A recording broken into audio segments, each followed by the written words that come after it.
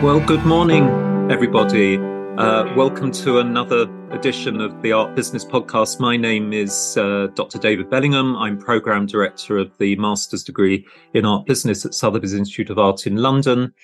And my guest today is an alumna of that very programme. She studied the MA in 2016-17. Welcome, Laura Pei. Thank you, David, for having me. You're very welcome. And the reason that I've asked Laura to be my honoured guest this week is because we're right. I think I'm right in saying, Laura, we're right in the middle of the Singapore Art Week. And Laura, you'll be able to read her bio. I think if I remember rightly, you were born in Hong Kong, but ended up really very much operating out of Singapore, Laura. Yes, I'm Singaporean, but I was born in Hong Kong. That's it. And actually spent quite a lot of time outside of Singapore as well. Just bear with me a second. I'm just going to switch off my emails. Otherwise, the listeners will be hearing notifications all the time. So they're switched off now. No, exactly. So Laura is a really good person. She's very much, as hope you'll see, she's very much immersed in the Singapore art scene. I don't know about any of the listeners, whether they've been to Singapore. We used to actually have a branch of Sotheby's Institute in Singapore about 10 to 15 years ago. I think it lasted about 4 or 5 years. And I used to go out there for these intensive weeks of, I think we were teaching the MA Art Business. And just a couple of things about that, because it might interest the listeners about the slightly different educational models in Southeast Asia. It was very normal for people to fly in from all over Southeast Asia, as far away as India, as far away as the USA. They chose to come to Singapore, which was really nice for Singapore. And we teach them intensively for a week. And I was teaching ethics in the art market. And then they'd go away for another 4 weeks, I think, and write their assignment. And then I'd grade it and so on. But sadly, for reasons I won't go into now, that institute closed down. And I think there's been a lot of changes since I was there, which we will no doubt talk about, in the course of the recording. Anyway, enough of that. I'm just going to start, Laura, as ever, by just asking if you can tell us about your favorite city, if you have one. Yeah, actually, I think my favorite city changes all the time, but at the moment, I would say it's Bangkok. Yeah, so Bangkok is really the heart of Southeast Asia, and it's a really great place for contemporary art. The people are so warm and friendly, and I think it's just such a great place to be and to see things. And I think everything, you just feel the energy there, and everything is so vibrant. Interesting. Yeah. I mean, I don't know Bangkok other than mythologically. I think most people will have heard of Bangkok probably as somewhere, from a traditional Western viewpoint, as somewhere exotic and where you go and where you can have a lot of fun. But maybe there are other aspects about that, because I think the image that the West has of Bangkok is as a pleasure place. Am I wrong? No, I don't think you're wrong. Yeah, but I think that's a lot about the Western perception of Asia, is that it's always very exotic. And maybe it's just because the culture is so different from what you see and experience in the West. Yeah, which is why I always encourage people to come to Asia by themselves and, discover Asia for what it is. Absolutely. Yeah. And, obviously the feedback is always positive. And I think culturally, you hear a lot of good things about all of these places, obviously, and including, of course, Singapore, which, well, during the course of the conversation, I can say now that I loved particularly the public museum scene in Singapore. They've got the most amazing museums and most amazing architecture, but we can talk about that later. So do you have a kind of a non-urban location that you particularly love? Non-urban location. Like countryside or beach? I'm more of a mountains person. Mm. Yeah, so I love the Alps. Just being in the snow, I think, because it's just so, it really feels like a retreat. Where it's just everything is just white and it's so quiet and you're just, skiing by yourself. Yeah, so I really like kind of snowy mountain resorts. That's it. So you would go skiing rather than hiking? what we in the UK call walking in the mountain. Yeah, I prefer skiing to hiking Yeah. or beach. Yeah, that's really interesting. I think it's the first time anyone has ever spoken about the mountains, and you're quite right. It's a lovely place to escape because just that pure whiteness of the landscape is just a great metaphor for what we should be doing when we're on vacation, i.e., like a bit of mindfulness, like emptying our minds. I totally agree. I love the snow. We don't see enough of it in London, of course. And of course, Singapore would never see snow because, if I remember rightly, it's right on the equator, pretty much. Yeah, so we never have snow, and it's tropical, humid, sunny all year round. I remember that. I had to wear like two. I took all linen shirts, and I used to have to kind of chain. I used to wear like two a day because of the humidity in Singapore. Any listeners Yeah. who've been there will know that. I mean, and it's lovely. I mean, you get used to it very quickly, and it's good for someone like me who's quite speedy naturally because it just slows me down. I love that. And so what about architecture? I mean, I remember in Singapore, obviously, to me, it was the first Asian city I'd been to. In fact, it's the only Asian city I've been to. Forgive me. And Okay. that isn't because of not wanting to go. It's literally just the usual time and where else I have to go on vacation and work and so on. But it's literally the only Asian city I've been to. But I do remember one of the things was some, obviously there's a lot of British imperialist architecture there, like neoclassical, but there were these wonderful temples that are part of obviously Asian religion. But what would you say is your favorite building?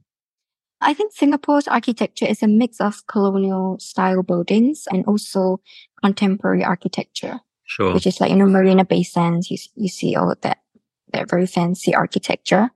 In terms of, I quite like the colonial buildings because I feel like it's not what you really see in the world today. And in Singapore, they're exceptionally well preserved. Yes. So we do have like kind of English colonial style buildings, but also what we call Peranakan, which is what was left over when Singapore became independent from Malaya. Yeah, so it's like Malay style, kind of like pastel buildings. Yeah, I mean, and you've already hit on something that is very noticeable in Singapore. It's very like London in some ways, i.e., the demographics of being very multicultural. Obviously, more multicultural in terms of like Asian populations from different nations, including China and Malaysia and Indonesia. I remember there's a lot of people from those nations, and that I mean, just for listeners, that it makes it a very comfortable place, I would say, to go and visit if you were a Londoner or used to a city like London, I would say. I remember one of the contemporary buildings, actually, which was the concert hall, which I think locals jokingly compared to one of those those stinky fruits that are actually really nice once you peel them. It's like a big green hedgehog on the side of the river, if I remember rightly. But beautiful. Yeah, I think that's quite a landmark in Singapore.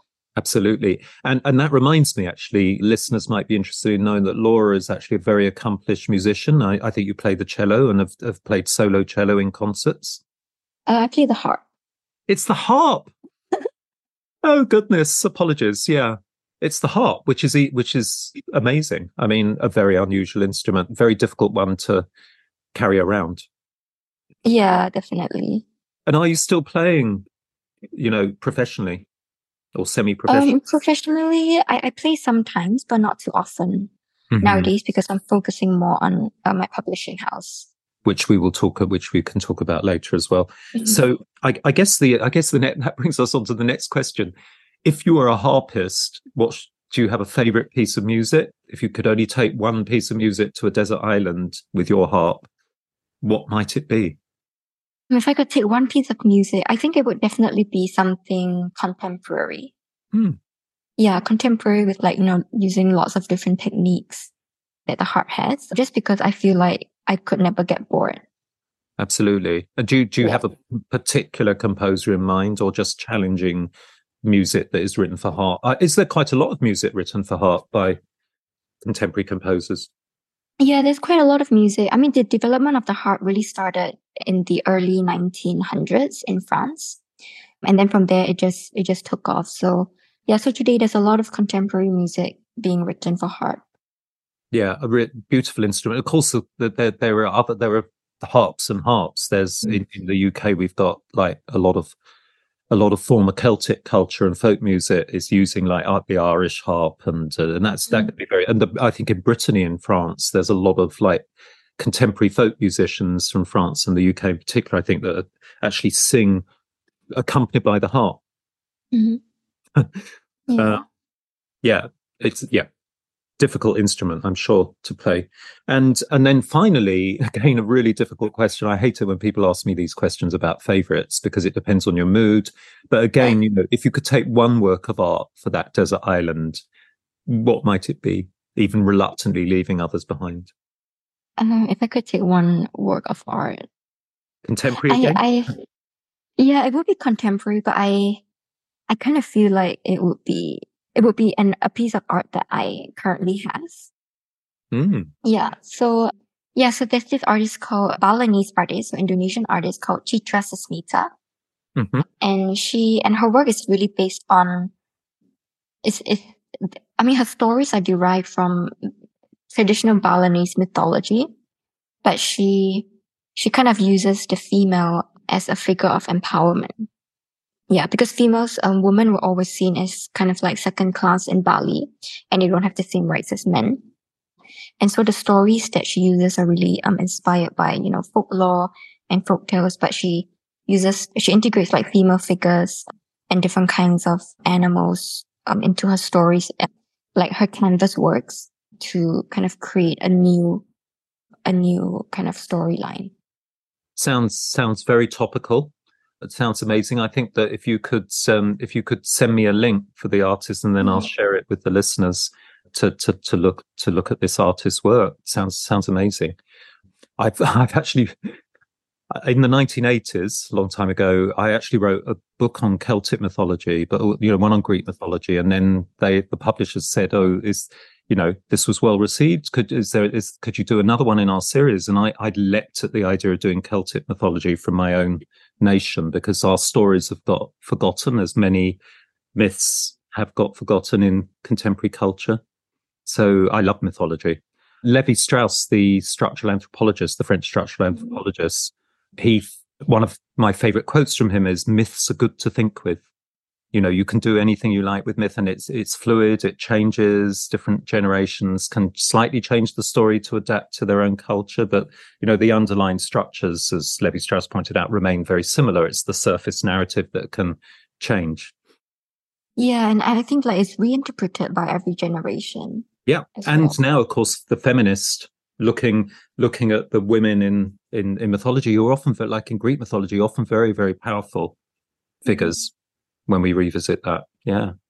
So moving to Singapore, I'm aware that a lot of my listeners, may not have been to Singapore. Maybe you could start, Laura, just by giving us a very, very brief, maybe even the history from the last century, just very briefly, because I think that affects the art and cultural world in Singapore. Maybe say something along the way about its demographics and its politics. Mm-hmm. Yeah, so Singapore is a very young country. So we are 50. It's only been 59 years since our independence. But let me go back to the earlier colonial years. So Singapore has always been a trading port between the East and West due to our strategic location between Malaysia and Indonesia. So for a long time, it was part of the Malay archipelago. And in 1819, a British man called Stamford Raffles came to Malaya and signed a treaty with the two members of the royal family of Johor. And that gave the British East India Company the right to set up a trading post in Singapore. And so the British were in Singapore for a total of 144 years, until 1963, when Singapore officially became a state in Malaysia. And of course, in between, World War II happened, and that's when Singapore was occupied by the Japanese between 1942 and 1945. And after the Japanese occupation, the trust in the British really declined. And that's when the British thought, okay, we need to start giving Singapore a bit more self-governance. And that happened until 1963 when we merged with Malaya. And then 2 years later, we separated and became an independent nation in 1965. So and that's when the modern Singapore really began. And I would say the success can really be credited to one person called Lee Kuan Yew, who's considered the founding father of Singapore and was our prime minister for 31 years. And because he knew that Singapore is a city of immigrants, with many people of different ethnicities, such as Malays, Indians, Eurasians, and actually quite a lot of Jewish people at that time, who arrived in Singapore during the colonial years. And actually, since the 1860s, and I think a lot of people don't know this, is that Singapore has always been majority Chinese. And this is due to the British investment in labor-intensive industries such as rubber and tin. And so many Chinese immigrants moved here from mainland China to work in labor-intensive industries such as agriculture, construction, shipping, and mining before starting their own very successful businesses after they had stayed for a few more years. And because Lee Kuan Yew knew that this multiculturalism was extremely important to develop Singapore to become a very prosperous nation, he promoted multiracial societies and also English as the lingua franca in order to integrate all the immigrants. And actually, Singapore is the only country in Asia to have English as the primary spoken and written language. Yeah, and of course that is moving on to Singapore Art Week and Singapore as a cultural art location. That is something that's going for it. I think in the financial world, I remember when I was there at lunchtime walking along the river, and there are all these big, financial buildings. And I couldn't believe how many like London accents I heard to these businessmen, mainly businessmen and women, having lunch along the river. It was, and I think the English thing is one of its big strengths, were it to position itself more strongly within the international art world. But before we come to that, I just wanted to apologize for laughing when you mentioned Raffles, but I do remember going to this very touristy, maybe that's the wrong word, like colonial historical bar called Raffles. Is it a hotel or a bar in Singapore? Yeah, it's called the Raffles Hotel. The Raffles Hotel. And they have a very famous bar there. That's right, very famous bar, and I think a lot of cultural tourists will go there once. And I remember one of the terrible customs that persists there, I don't know if it's still happening, is that you get peanuts with your beer or wine or cocktail, and you in their husks, and you throw the husks on the ground, and then a waiter comes up and sweeps them up. Is that still happening? It is. Yeah. So there's a tradition of the bar. And so, when you go in, you still see peanut husks all over. Yeah. And I remember thinking that it's, it not only was it an experience of the romance of colonial, the positives of colonialism, if you like, but it was also reminded me how appalling colonialism could be in terms of class systems and so on, that some other person, that we could just throw these things on the floor and someone else comes and picks them up, So that was a very interesting experience for me to understand my own nation's, the positives and negatives of imperialism out of the UK. But as you say, at the same time, those colonial buildings are really quite beautiful in their own way, although they signify less beautiful things, perhaps. There's a cricket. I remember them playing cricket.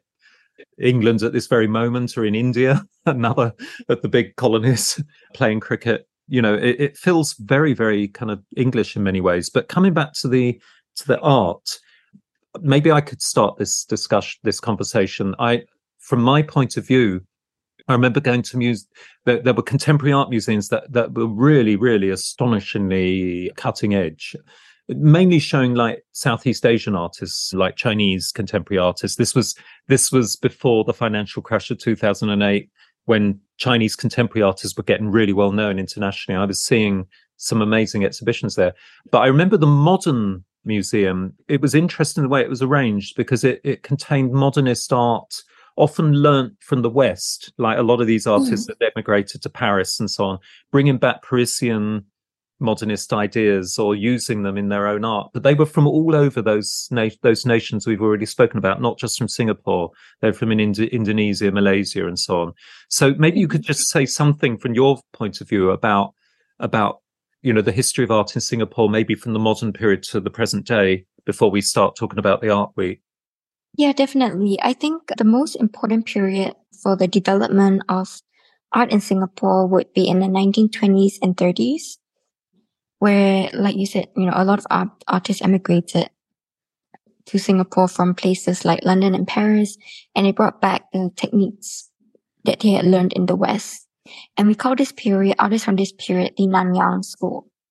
So this includes artists like, Georgette Chen, Liu Kang, Chen Wenxi, and all of their works can be found in our National Gallery today. And this period is also when the first art school in Singapore, the Nanyang Academy of Fine Arts, was founded in 1938. Yeah, so this East and West merge of traditions continued through the 1970s, especially with Chinese ink, where artists schooled in traditional Chinese calligraphy and ink painting also went abroad to study and brought back Western techniques with the traditions of Chinese ink. And it was only until the 1970s, and I think this is in tandem with the global development of contemporary art, that contemporary art started emerging in Singapore, but particularly in performance and conceptual art. And also, so this is also when the second tertiary arts institution, the LaSalle College of Art, was formed, and then followed about 20 years later with the School of Art, Media and Design at the Nanyang Technological University, which they're actually very, very strong in research and new media practices. And yeah, I think in terms of like the auction houses, also after the 1970s, in 1985, Sotheby's was the first auction house to set up an office in Singapore. And 5 years later was followed by Christie's. And today, Phillips and Bonhams also have a representative, but they don't have like an official office.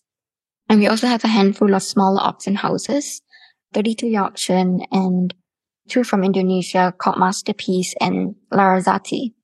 But you're also right in a sense that, all of the art that we see sold at these auction houses and also in Southeast Asian sales in Hong Kong, they're still very much modern Southeast Asian art or traditional Chinese ink painting and calligraphy.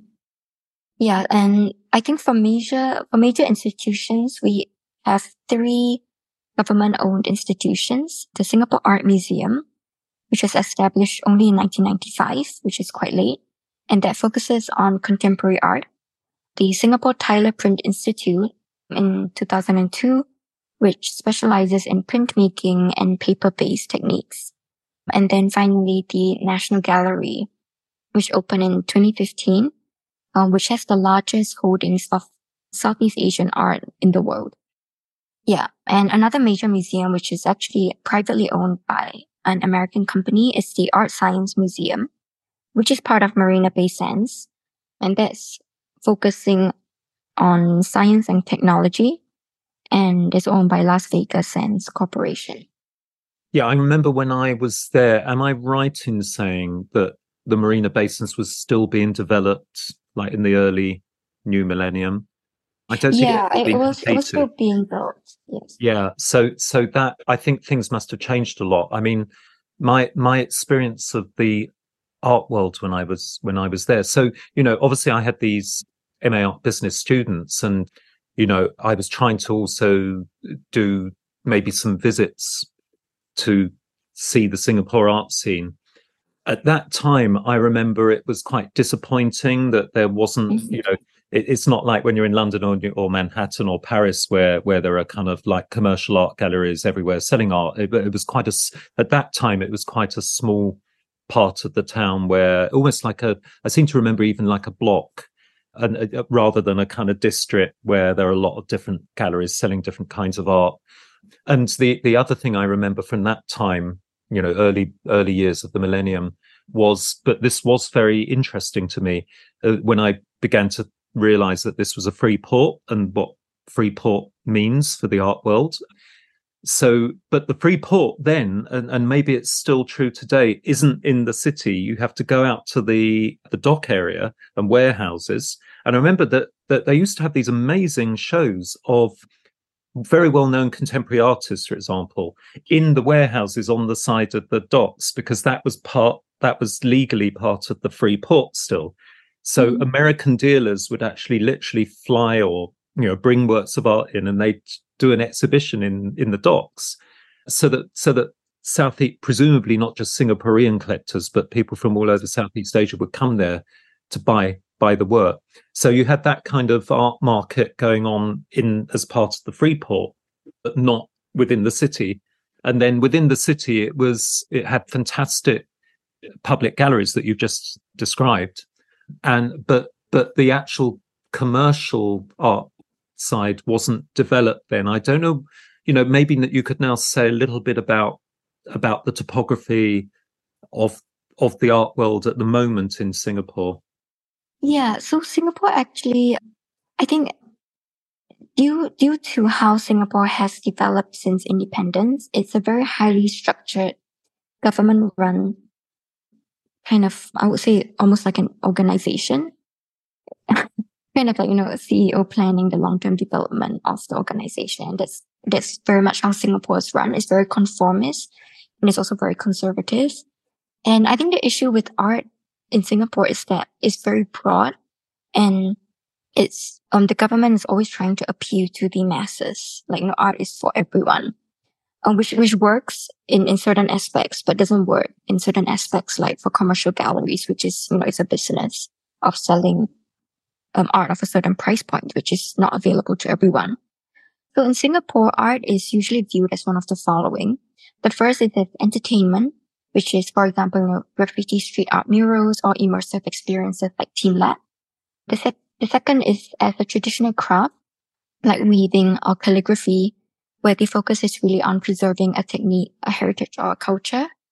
The third is as a luxury good or commodity, so similar to high-end fashion or investments, or, just buying something to decorate your house.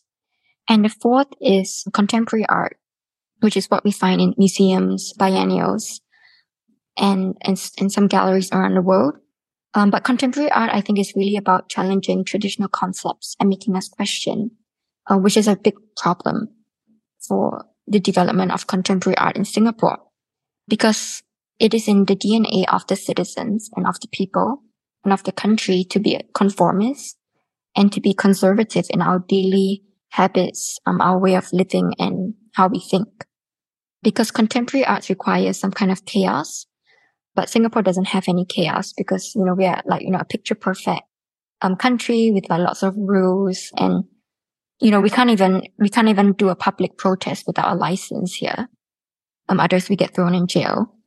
And state censorship is also a very big thing, like on themes of, politics, religion, race, and sex. And that inhibits a lot of artists from risk-taking, and also discourages the production and development of contemporary art. And this is why a lot of very strong Singaporean artists actually establish their careers outside of Singapore. And they go on to have very successful careers in places like New York, London, and Berlin. And in some sense, this also relates to the collectors that we have in Singapore and the collecting habits. Because if collectors here only see art that is entertaining, traditional, or decorative, it will be very difficult to develop a good collector base in an organic manner. And this is regardless of the amount of funds that the government would invest in the arts. And they have really invested a lot. So Singapore, the way they do the city planning is always how it can contribute to making Singapore a very attractive place for people to invest in, of people to move to.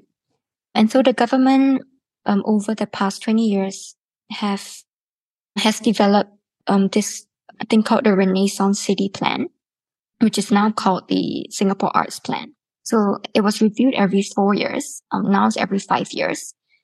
Yeah, but that's when they started the So it started in 2004, and the Singapore Biennial began in 2006. And that's organized by Singapore Art Museum. So that's once every 2 years and it's still going on. And then the galleries, contemporary galleries district called Gilman Barracks, started in 2012. And actually, it was a big failure, considered a big failure in the art world because, there were several things that could have contributed to the failure, such as, poor planning or, making a lot of promises, but not delivering on them. Yeah, but it still exists today. And there are about 8 to 10 galleries in Gilman Barracks. And so actually we do have an Art Galleries Association of Singapore, and there are 24 members in the association, but I would say only about 12 of them are considered like internationally active galleries. And out of those 12, only 2 Singaporean owned. Yeah, so actually a lot of foreign galleries like Shang Art from Shanghai, Ota Fine Art from Japan, Sundaram Tagore from America, they all have locations in Singapore, but only 2 galleries are actually owned by Singaporeans. You've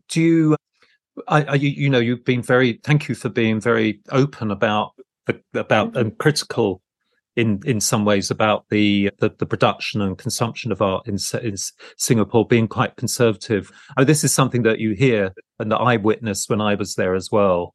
I remember being invited to an opening, private view, lovely hotel lobby, and I remember thinking, this, I don't like this. This art is pretty, but it's not what I would consider, good contemporary art. And I think you've hit the nail on the head by saying that it's kind of almost encouraged by the system that the art remains fairly decorative and pretty and not challenging, if you like, to philosophies and politics and so on. So I can understand why frustrated contemporary Singaporean artists might form a diaspora of Singaporeans in the outside of Singapore.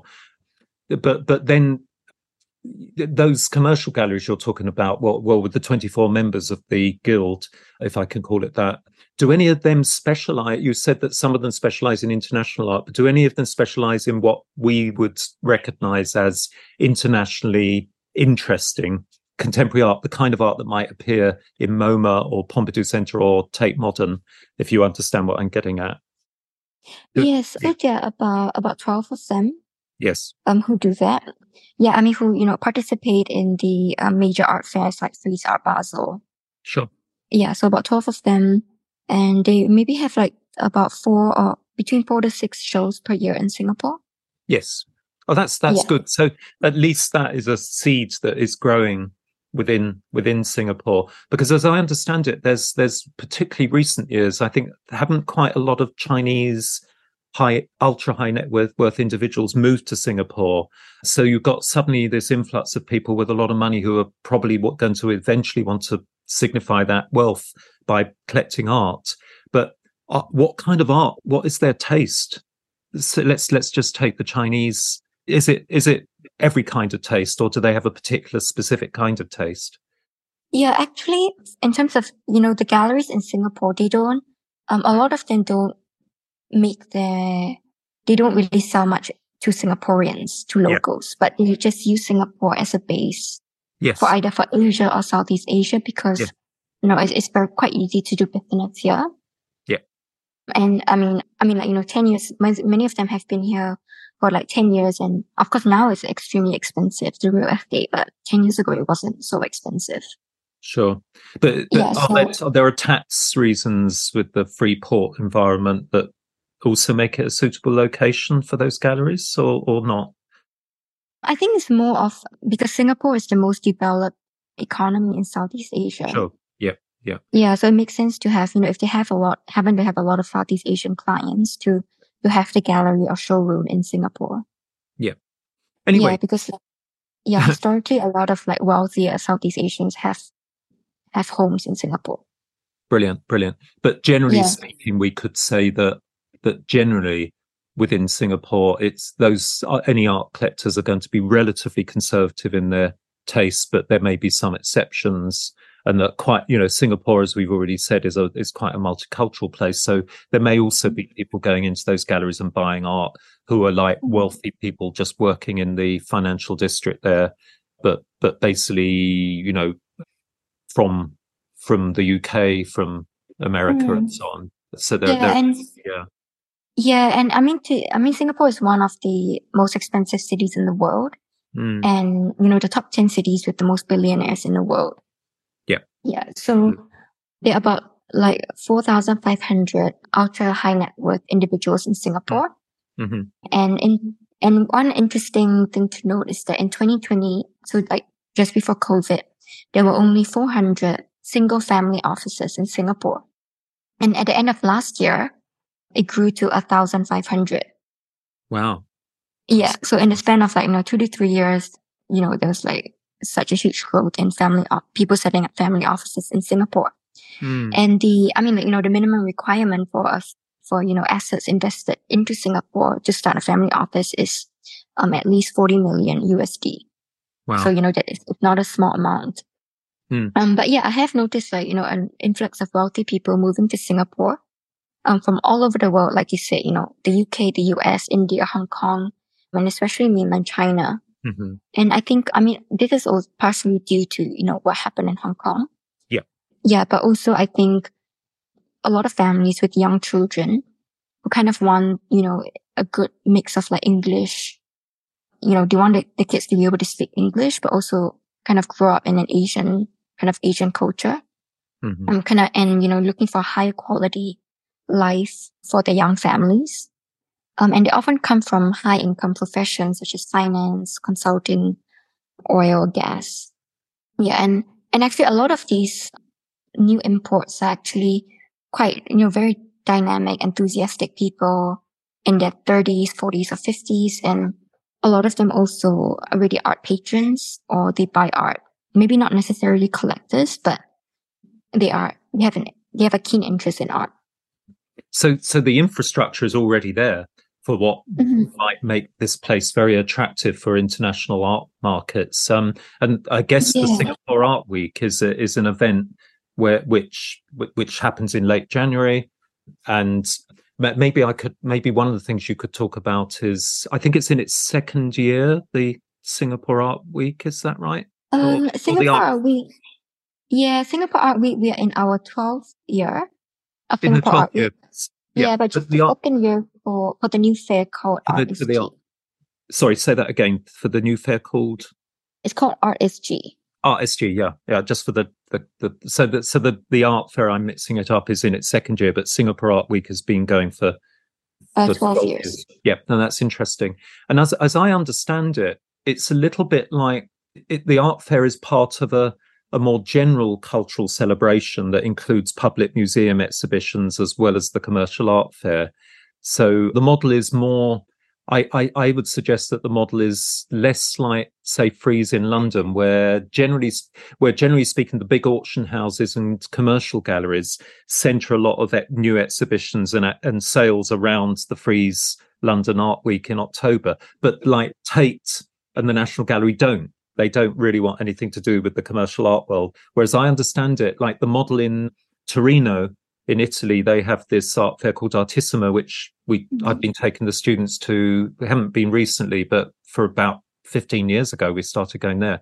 And what attracted me to that was that it's part of a general celebration of modern contemporary art in Torino around the whole place, and there are special exhibitions in the big galleries because of the presence of the art fair. And the art fair itself was much less obviously commercial than some art fairs. So it sounds am I right in saying that the Singapore Art Fair has become part of that broader cultural celebratory model? Yeah, I think I really love the way you describe it, like a celebration of culture and art in Singapore. And I think we're noticing kind of like a trend in the world as well, where I think a lot of people no longer want to travel just for an art fair, but more of an art week. So, whatever is happening in that city, because especially during Singapore Art Week, it was almost like a reunion, meeting friends, collectors, or industry professionals from, not just Southeast Asia, but Hong Kong, China, and even some flying in from the US and Europe. because everyone's like, so interested about what's happening in Singapore. So I think it's really about like the whole art ecosystem and especially institutions working together. Yeah. So although like, Singapore doesn't really like, our institutions to be in any way commercial or related to the art market, but we did have like the National Gallery and the Singapore Art Museum kind of collaborating on parties and events. Yeah, so Yeah. I think that made a really big difference, and it made it feel more of like a whole country celebration. And Singapore Art Fair is a very new art fair, a new kid on the block, as it were. I remember reading reports after the first edition that there were a couple of the big international, Western commercial galleries showed that first year that were disappointed. I think that that would mean that they're probably not acquiring many new potential collectors. B, they're not having big sales because they aren't back this year. And I think the number of stands has gone down something like by about a third. So do you know what the reasons were for making it a slightly smaller fair? And, how might they, does it matter to Singaporeans that the big international galleries like Western galleries, for example, aren't there this year? Does that really matter? Is it a local celebration, or do you think the intention is to attract people coming in from all over the world, not just for the experience of the art, but also to buy art? Yeah, I think the fair is really targeting Southeast Asia, so it's meant to be a regional fair. Yeah. In terms of the galleries coming back, I don't think the collectors or visitors care which galleries are there. Mm-hmm. But more of like last year, I think it was the first time that RSG was happening. So it was more of like an experiment. Mm-hmm. Yeah. And I think it was, also figuring out, what kind of collectors are there, what different tastes there are. And also I think perhaps the price point of the artworks, because although there are a lot of wealthy people living in Singapore, not many of them are collectors. Which means that, maybe they don't have the habit of spending large amounts on artwork. So the good thing about the Singapore Art Week, which includes a commercial art fair as part of the package, as it were, presumably the hope is that you're also educating local people who might want to start collecting art and eventually high-end art. You're presumably educating them to see that this is actually a worthy thing to visit and to socialize in and to be seen socializing in, and eventually to become collectors themselves. But I guess it sounds as though it's a kind of educational project as well. Yeah, I think because Singapore is such a new country to art collecting, I think the art education is really important. But of course, it takes time. I would say at least another 5 years. Yeah, so I think, when galleries or people come to Singapore, maybe the expectations have to be managed as well. Absolutely. And of course, something we've already touched upon and that the world looking at the Singapore art scene is very interested in. There's definitely, I think there's definitely a positive feeling that Singapore could become now, since what's happened in Hong Kong, which is also a free port, of course.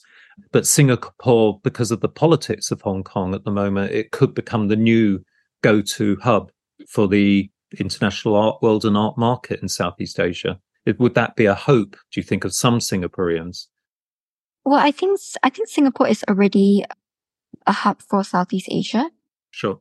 I mean, Hong Kong has the advantage because the whole country is a free port and, it's so close to mainland China, and that's the advantage of Hong Kong. And if you see, all the major auction houses, they still have the Asia headquarters in Hong Kong. Yeah. And they're actually expanding. Whereas we don't really have that in Singapore. Sure. We have, maybe a small office with 4 or 5 people for the auction houses. And then we don't have any blue chip galleries in Singapore as well. And the politics of Hong Kong, that isn't going to particularly affect the working of the art world, and particularly the commercial art world in Hong Kong. What has happened politically recently. So maybe it's a false expectation that that world will move out of Hong Kong into Singapore. Yeah, I mean, I think they are two completely different cities. Like, Hong Kong has the has their advantages, Singapore has their advantages. So I think, and even Taipei as well. So I think the three of them, they really go hand in hand, and I don't think there's really much competition. Mm-hmm. Yeah, I mean, we forget, that we forget that all of these nations that we've mentioned, and now Taiwan and Taipei, the city in Taiwan, that they all have really, really vibrant contemporary art scenes that people don't quite often.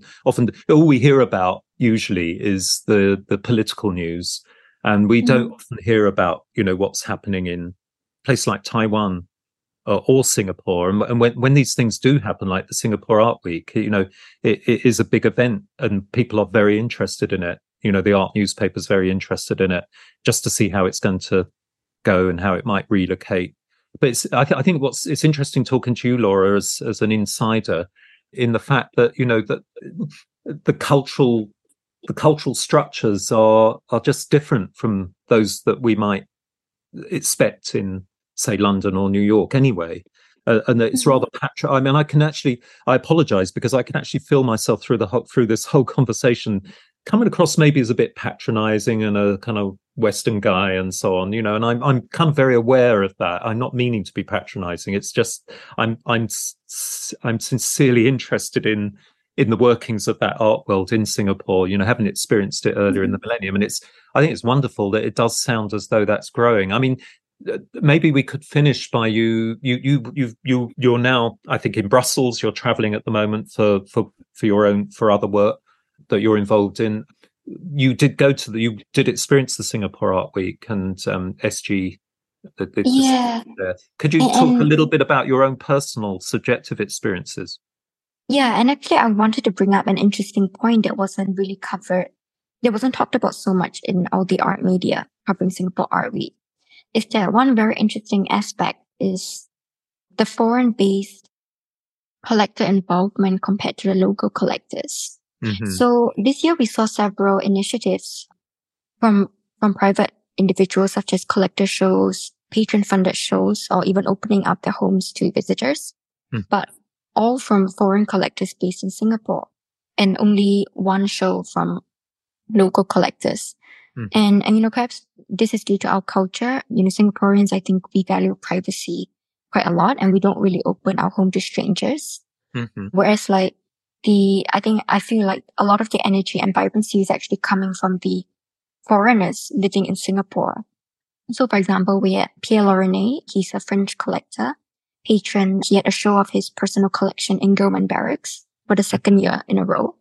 Andreas Till, he's a Malaysian businessman, and he founded a nonprofit called the Institutum, which organized this huge show. They brought in over 100 works from private collections all around Asia, and it was curated by Zoe Whitley from Chisenhale Gallery in London. So that was really, I think, the highlight of Gillman Barracks.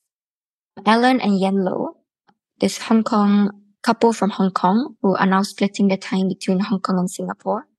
Yeah, so they funded a show, just a dual artist show in an external location. And also two very well-known foreign collectors based in Singapore, Lou Sampson from the Philippines and Jim Amberson from Minneapolis, who, every year they open their homes to young collectors or visitors, or industry professionals. And I think this year from Singaporeans, we didn't really see many initiatives, except for one group show by 15 Singaporean collectors, which actually came out very organically from like a WhatsApp group. Yeah, so I think it was a really rare occurrence, but also quite, I think, a time of, I think, like better things to come. Yeah, that's really interesting. So again, I mean, that's another thing that differs from the Western model. Is I remember when I was out there that students from Indonesia and Malaysia, for example, the way that you see contemporary art in particular is you visit people's private homes, and that, although that does exist in places like London, it's it doesn't become part of like a celebration of art in London that a lot of people open their homes so that members of the public can just go in and walk around. That just doesn't happen. So that I think is something that is actually inherent in the structures of the art world in Southeast Asia and Singapore itself. Yeah. Yeah. And it's quite nice, it's really, really nice, I think, that people open their homes up in that way. And in a sense, I guess that is them being philanthropic, and at the same time, I guess, positioning themselves socially in a world of art collectors. And, maybe people who haven't got those kind of collections yet might be visiting those homes and thinking, I've got money, I can create a collection like this. So I guess that may be the way that market develops within Singapore. Yeah, and I think a lot of it is about encouragement and inspiration and education for local people as well. And in Singapore, I remember hearing that, I don't know if it's changed, probably not. I remember hearing that the education of children, particularly up until degree level, is very strict. They still have, as I understand it, they still have corporal punishment, and which I had when I was at school, but certainly no one in the UK now. You're not allowed to use corporal punishment on anyone. So it's very strict, and I think maybe a lot of people are coming into Singapore because it gives their children a very good education, albeit the negative side of that being the strictness. But as I understand it, they're very well educated, and to compete with the increasingly competitive world of educated people, if you like. And do they teach the history of art in the schools? Do you know? In pre-tertiary institutions, when I was in school in Singapore, so maybe about 15 years ago, they didn't teach art history. So we had like practical art classes, but there was no history of art classes. But I believe that is changing. Yeah, I mean, that's quite a norm we have increasing numbers of Southeast Asian, particularly Chinese students at the moment studying the MA Art business. And they just, they don't seem to, they have to come to the West to do traditional art history courses. But of course, art history is a Western discipline and it's biased. It's very sort of pro the Western development. So what I would hope for in the future in terms of education in Southeast Asia is that you start teaching courses which are about the history, that you develop the history of like Southeast Asian art as a discipline in its own right, and not just look up to, if you like, the Western models of art history. Does that kind of make sense? No? Yeah, it does. Yeah, because otherwise there's no pride, there's no cultural pride in your own artistic tradition, which would be a shame, Yeah. Now that's interesting to know, actually. But of course, in this country, the teaching of art history, sadly, is also disappearing, other than in kind of like fee-paying schools. Particularly, it's very gender inverse. So particularly girls' schools, it's very hard for boys to, not that many boys' schools, single-sex boys' schools in the UK offer art history because it's still seen as a rather feminine, soft subject, which is a shame. So there's all sorts of interesting dynamics, I think, in the teaching of art history. Laura, can you say something about, did you have anything else to say about your experience of the Singapore Art Week? Yeah, I wanted to maybe highlight one other interesting aspect about Singapore, and which you don't really see in the West, is that another thing that we are lacking maybe is the art criticism. Yeah, because like most of the newspapers in Singapore are government owned.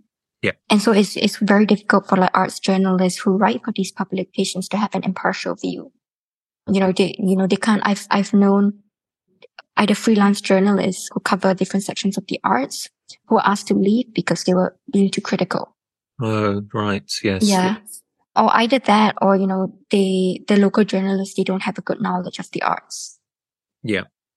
Yeah. So even for myself, I do have to rely on my own research and reading international art media like Art Review for more analytical judgment of important art shows or events.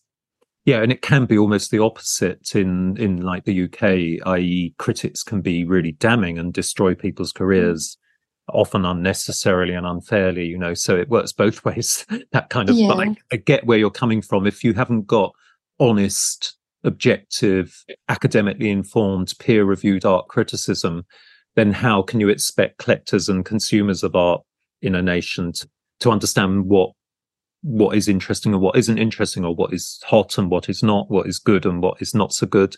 I can understand. Yeah. And I think also very often in online and print media, because advertising is a huge source of income for these publications. Mm-hmm. But in local publications, we can't tell which ones are sponsored or which ones are paid for. Interesting. And then moving to the educate, a little bit back to that educational idea. Do you want to tell the listeners something about your own publications and your publishing company and how that might be feeding into that educational idea?